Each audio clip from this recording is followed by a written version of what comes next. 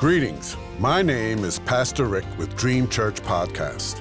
God has given me a yearly devotional on prayer from Genesis to Revelation, guiding you to read and to help you pray daily, with a scripture reference, comment, and ending with prayer.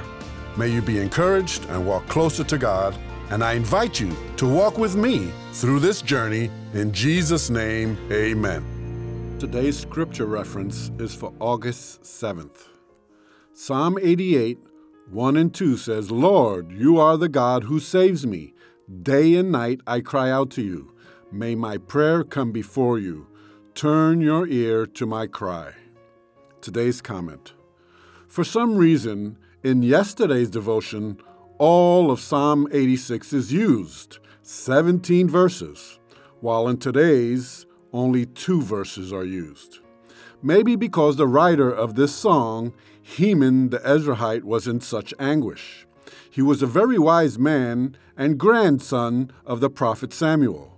He was in the service as a Levitical priest to serve in the temple, and musician to King David and his son Solomon. His name means faithful.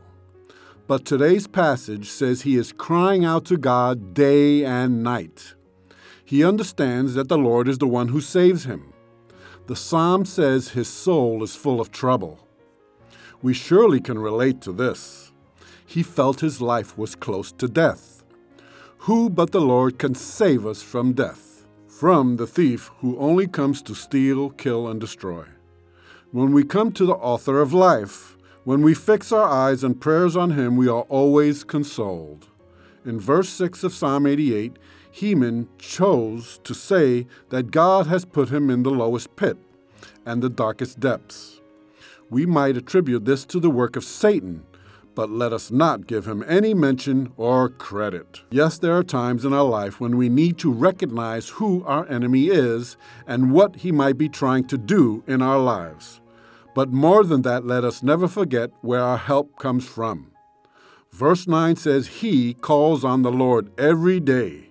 This is why our daily devotion is so important to our relationship with God.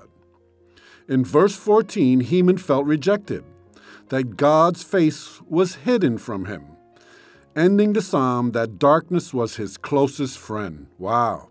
Usually, if any of this was true, we wouldn't even be talking with God.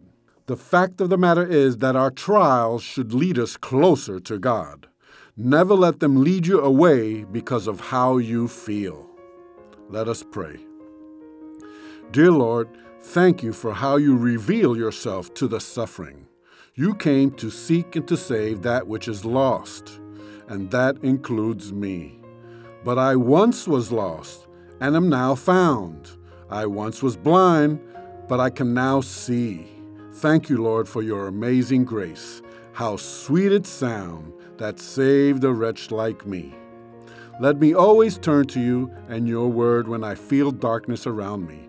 For where you are, there is only light. In Jesus' name I pray, amen.